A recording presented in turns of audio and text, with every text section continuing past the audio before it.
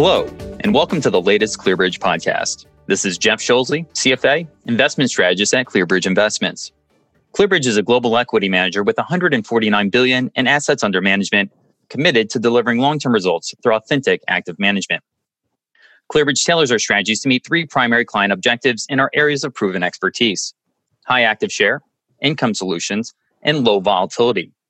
We integrate ESG considerations into our fundamental research process across all strategies. So we'd like to welcome back everybody from summer vacation.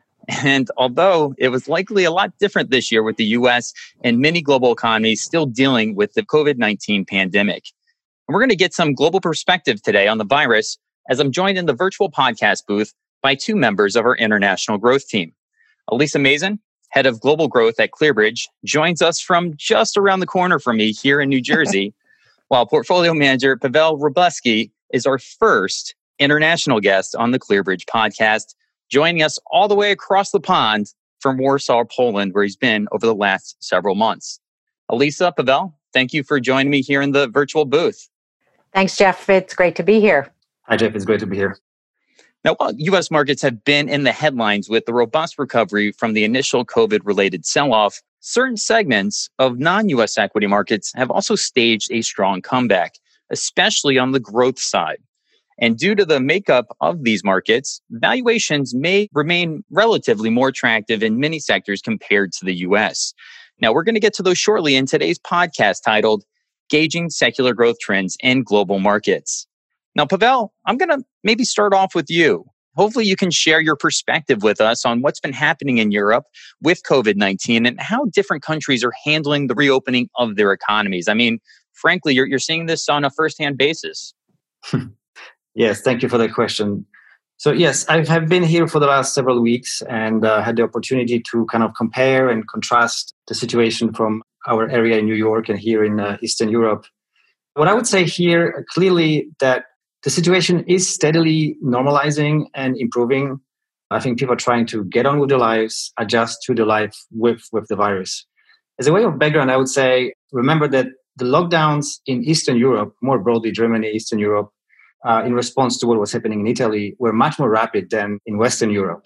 So the pandemic was, let's say, better contained here than, let's say, in Spain or the UK. Right now, lockdowns are over, but many restrictions are, of course, still in place. Masks have to be worn in public transport and public indoor spaces. Of course, social distancing is required and so on and so forth.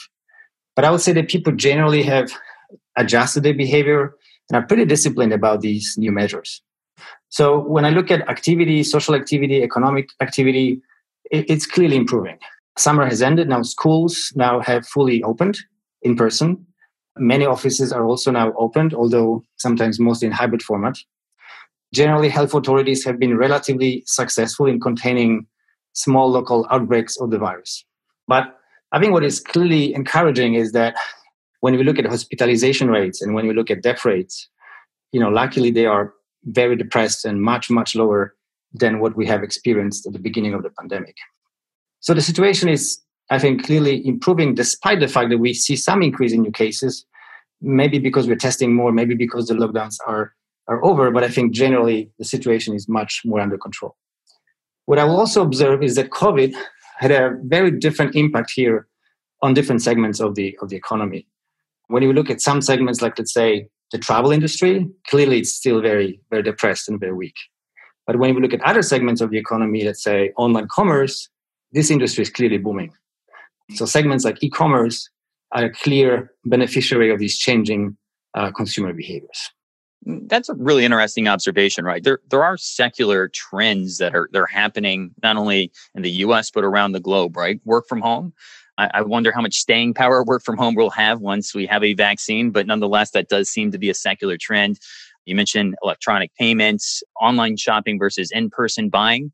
I mean, just recently, I never thought I would do this in my lifetime, but I actually bought a car online, having never seen it, never drove it, and it just showed up in front of my house one day. So people are actively changing the way that they behave. Now, Elisa, are you seeing the same secular trends outside of the US that we're seeing here domestically? Well, we believe actually they're relatively the same because we do believe that human behavior is generally not that dissimilar around the world.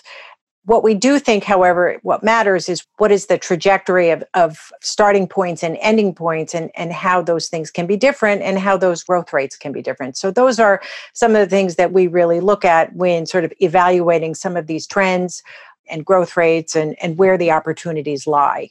So when we think about penetration as an example of e-commerce, we know that, for an example, that Japan is relatively far behind in terms of e-commerce and sort of the development of digital, whereas you have economies like China where it's very advanced and the US is below China. So we have levels that are sort of all over the place. And frankly, that's what creates interesting, we think, investment opportunities, is being able to capitalize on some of those trends where you see things that are more advanced. You sort of understand what happens with earnings and margins, et cetera, and that can provide some very interesting opportunities. Labor markets, the level of social safety spending, that's very different across different geographies. We do know, as an example, that Europe has a pretty robust social safety nets. That has implications for spend and other interesting initiatives. Healthcare is an example where that is already paid for by most areas outside the US. And again, that has implications for consumer spend.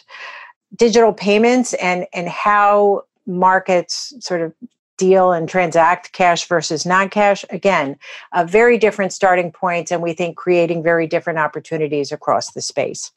Certainly, you mentioned work from home, Jeff, but also some other trends that we think will be broadly sort of universal across different geographies. AI is something that we are just starting to really focus on in markets. I think that's going to be something that'll be very interesting. And 5G is something maybe not as long dated as AI, but we are all going to be talking a lot about 5G, the development of 5G for the next, I think, year or two in terms of investment opportunities.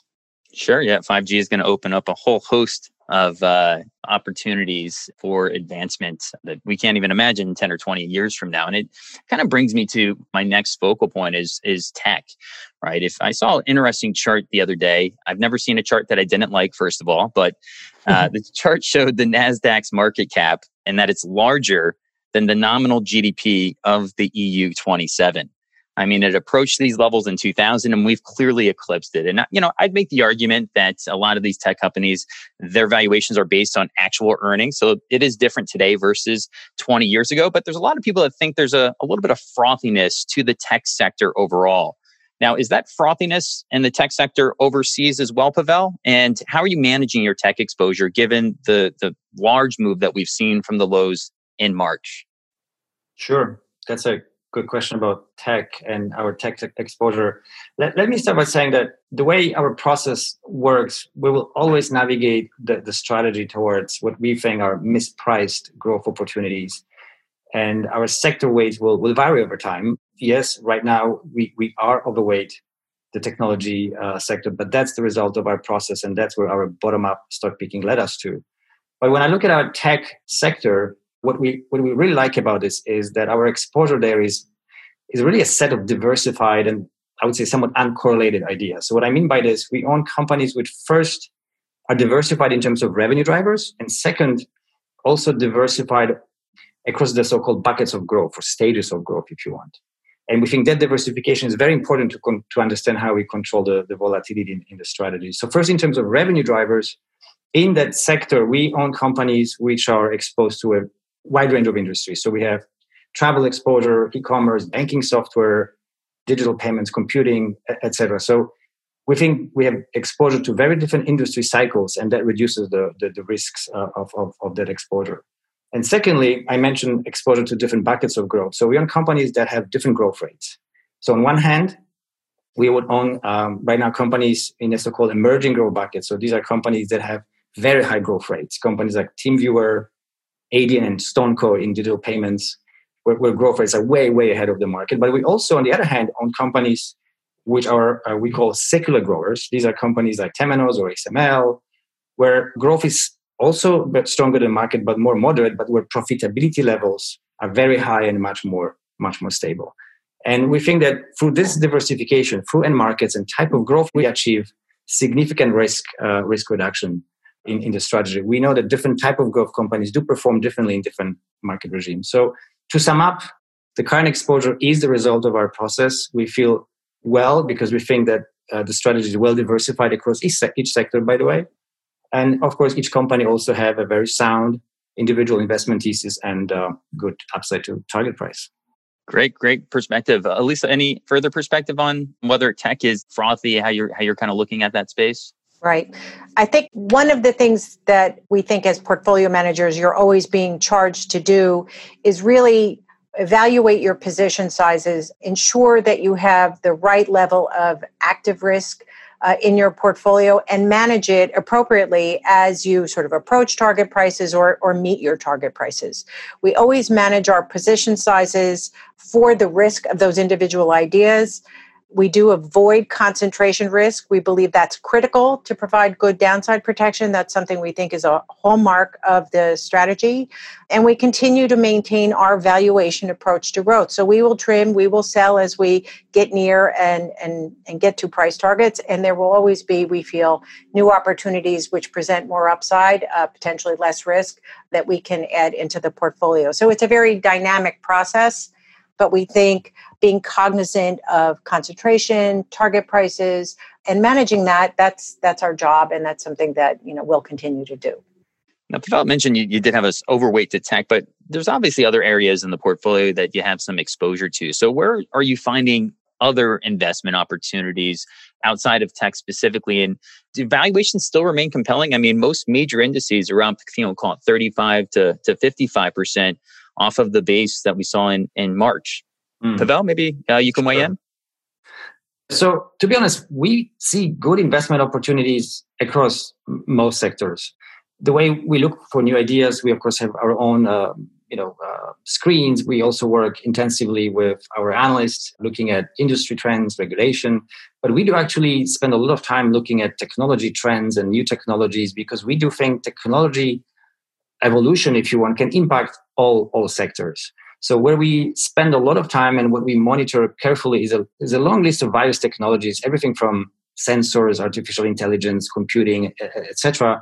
Technologies which have been improving very rapidly in the past years and will continue to improve rapidly in the next several years. And we know that they can converge, and if they are combined with entrepreneurs can combine them with new business models, they have the potential to be very disruptive. They can create significant change in many industries. We already seen this in retail, right? Retail has been disrupted by e-commerce. Transportation is being disrupted by lithium-ion battery and electric cars and so on and so forth. So we think pretty much everything, energy, banking, etc., will be to some degree disrupted by this acceleration in technology. So one way we look for new ideas also outside of tech, we want to partner with companies that embrace disruption, that are driving disruption. Of course, we want to avoid industries and companies that are being disrupted.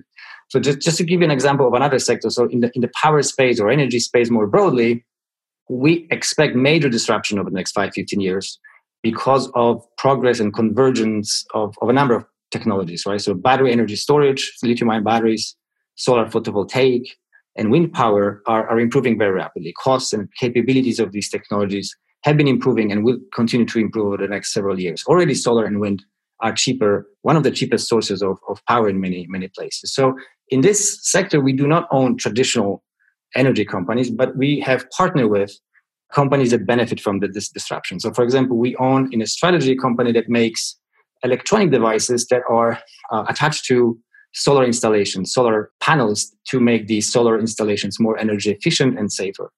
And we like that story. We think that the long-term growth opportunity there is still misunderstood. So we find ideas across all sectors, also through the eye of technology, interestingly.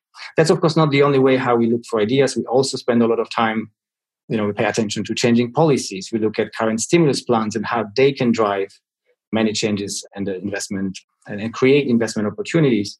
We have spent some time recently looking into the European Green Deal plan, for example, and we think we can find some interesting ideas driven by these changes created by these new stimulus plans. Yeah, you gotta follow the money, right? Follow money, and obviously it could be very accretive to earnings over a longer period of time. And you mentioned the green stimulus deal out of Europe, and obviously a lot of this rebound has been predicated on extreme amount of stimulus from a monetary and a fiscal perspective. Everybody talks about the U.S. fiscal package and how big it was, but actually a lot of the fiscal packages outside of the U.S. were much larger as a percent of GDP. And unfortunately, I don't think we're going to get another fiscal package here out of Washington in the next 2 weeks. It's not looking too bright. So, Elisa, maybe talk a little bit about the stimulus that you're seeing overseas, and whether or not that could be a potential accelerant to having relative outperformance for overseas markets versus the U.S. Sure. So when you look at the level of monetary and fiscal stimulus that you've seen around the world, actually Japan put forth the largest stimulus. So something like 60+% of GDP came from monetary and fiscal stimulus. Europe was about 45%. That was kind of in line with what we saw in the US at 44%. The UK was about half that level, actually more than half, at 20.5%. And China was actually the least at 18%.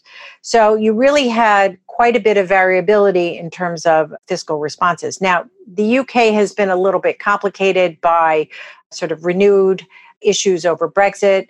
Whether they come up with another stimulus package, their politics seem to be quite volatile. It's certainly something that could happen, but I'd say at the moment everything is a bit hostage to Brexit. I think what we find so interesting about what's happened in Europe is again, this European Green Deal we think is really very intriguing. Of course, there is government initiatives in sort of the plus $1 trillion level, but then there will also be a lot of subsidies and a lot of private partnerships, which will probably get to about $7 trillion, which is very large. This is about really being very advanced in terms of climate change. These are really interesting initiatives. We think this is something that is sort of critical for our planet, and it certainly we're very excited to invest behind. Japan is talking about another pandemic sort of fiscal response. It's about $2 billion. This will be oriented toward issues like nearshoring of production back to Japan or in other locations, potentially from China. It's also talking about digital initiatives to actually modernize the Japanese economy, which, as I said earlier, is a bit behind in terms of digital. So I think there will be more and more initiatives. And to the extent it's about modernizing an economy and allowing them to thrive relative to where they are today and change the competitive landscape for them, I think these are something that are very important. Yeah, and I think it's important to note that most of the U.S. fiscal stimulus package was front-loaded, so it's already being used up. Where if you look at Europe, for example, they've succeeded in putting together a package that's going to underwrite GDP through 2021. Similar thing with Japan as well. But you did mention China, and obviously China didn't do the largest stimulus package. They certainly stimulated the corporate sector through the state-owned enterprises and the local government financing vehicles, which is a little bit different than what they've done in 2012 and 15, where they levered up the households. But nonetheless, China seems to be figuring this out quite quickly, and their economy is not really feeling the effects of COVID at this point, outside of consumer spending trends. But tensions with the U.S. and China are escalating here, right? Obviously, with the TikTok situation, threatening of delisting of stocks on the U.S. bourses. I mean, how do you evaluate these geopolitical issues as fundamental investors? Elisa, how do you approach this situation? So I'll just say one thing about TikTok. There's certainly a lot of conversation about TikTok. But if you look at what China allows from U.S. sort of large social media players like Facebook and Google, they're not allowed. So talking about how this TikTok thing may not happen, I don't think this should be a particularly huge surprise to anyone, but it's getting an awful lot of airplay. In terms of evaluating sort of these geopolitical issues, I'd say the following. One of the things that we are always evaluating is whether government issues and geopolitical issues will actually bleed into what's happening in the companies and private sector. So we're not invested in the China state-owned enterprise sector, but we are invested in these public companies, which we think are very dynamic and are growing very nicely. So what we are watching, and we will always watch, is whether any behavior that the government is doing actually interferes with profitability and returns for shareholders. And if it does, you will see us sell positions, trim positions, et cetera. So that's not something that we'll tolerate in our stocks at the moment. We're not really seeing that happen. So the other thing, we talk a lot about position sizing and managing our position risks. We're quite underweight, I'd say, relative to our peer set in terms of China. We think these are very interesting stories, but our overall weight in China, let's say it's about 6%. It's not very high. So we think it's well diversified. We think these companies are growing very nicely, but we don't see a lot of government interference in terms of profitability and growth rates. And so we'll maintain our positions. To the extent that we see that changing, that's something we're always evaluating. We can make decisions then. And maybe the last piece of the puzzle to investing internationally is what's going to happen with the dollar, right? We've seen the dollar, if you're looking at the DXY, it's down about 9.6% from its peak back in March. The trade-weighted dollar that the Fed puts out is down about 8%. And that, generally speaking, acts as a nice tailwind for global growth and the total return that you're going to get from international equities. And I think a lot of the factors that made the dollar strong in the first quarter, they've all reversed. Right. First, there used to be an interest rate differential between the U.S. and the rest of the world. Now that the Fed has slashed rates to zero, there's not really any sense of holding the dollars to get that increased rate of return. Also, you saw a sharp flight to quality when everything was selling off aggressively with the dollar swaps that were set up with global central banks. There's an abundance of dollar liquidity right now. In fact, if you look at money supply through July, it was up 38%. Year over year, which was the strongest money supply rate in 80 years. And then also the relative growth differential of the US versus the global economy. When the global economy is accelerating faster than the US, that's usually bad for the dollar. And obviously with the US dealing with COVID a little bit longer than the rest of the global economy, I think all of these come into a situation where, even though we have a lot of people that are positioned short the dollar, you could have a little bit of a reversal here near term. Longer term, I do think the dollar is going to continue to go down and be a nice tailwind to not only global growth, but global equities as well. So we're coming up here on 25 minutes. I just want to say thank you, Elisa and Pavel, for taking the time here, for sharing your insights with us. And Pavel, thank you for making this the first international podcast that we've done here at ClearBridge. Great. Thank you so much for having me. Thanks, Jeff. And I want to thank everybody for listening in here. I sincerely hope that everybody had a safe and enjoyable summer. And we hope you'll continue to join us throughout 2020. And we always welcome any questions, comments, and suggestions, which you can email us at podcast@clearbridge.com. Take care.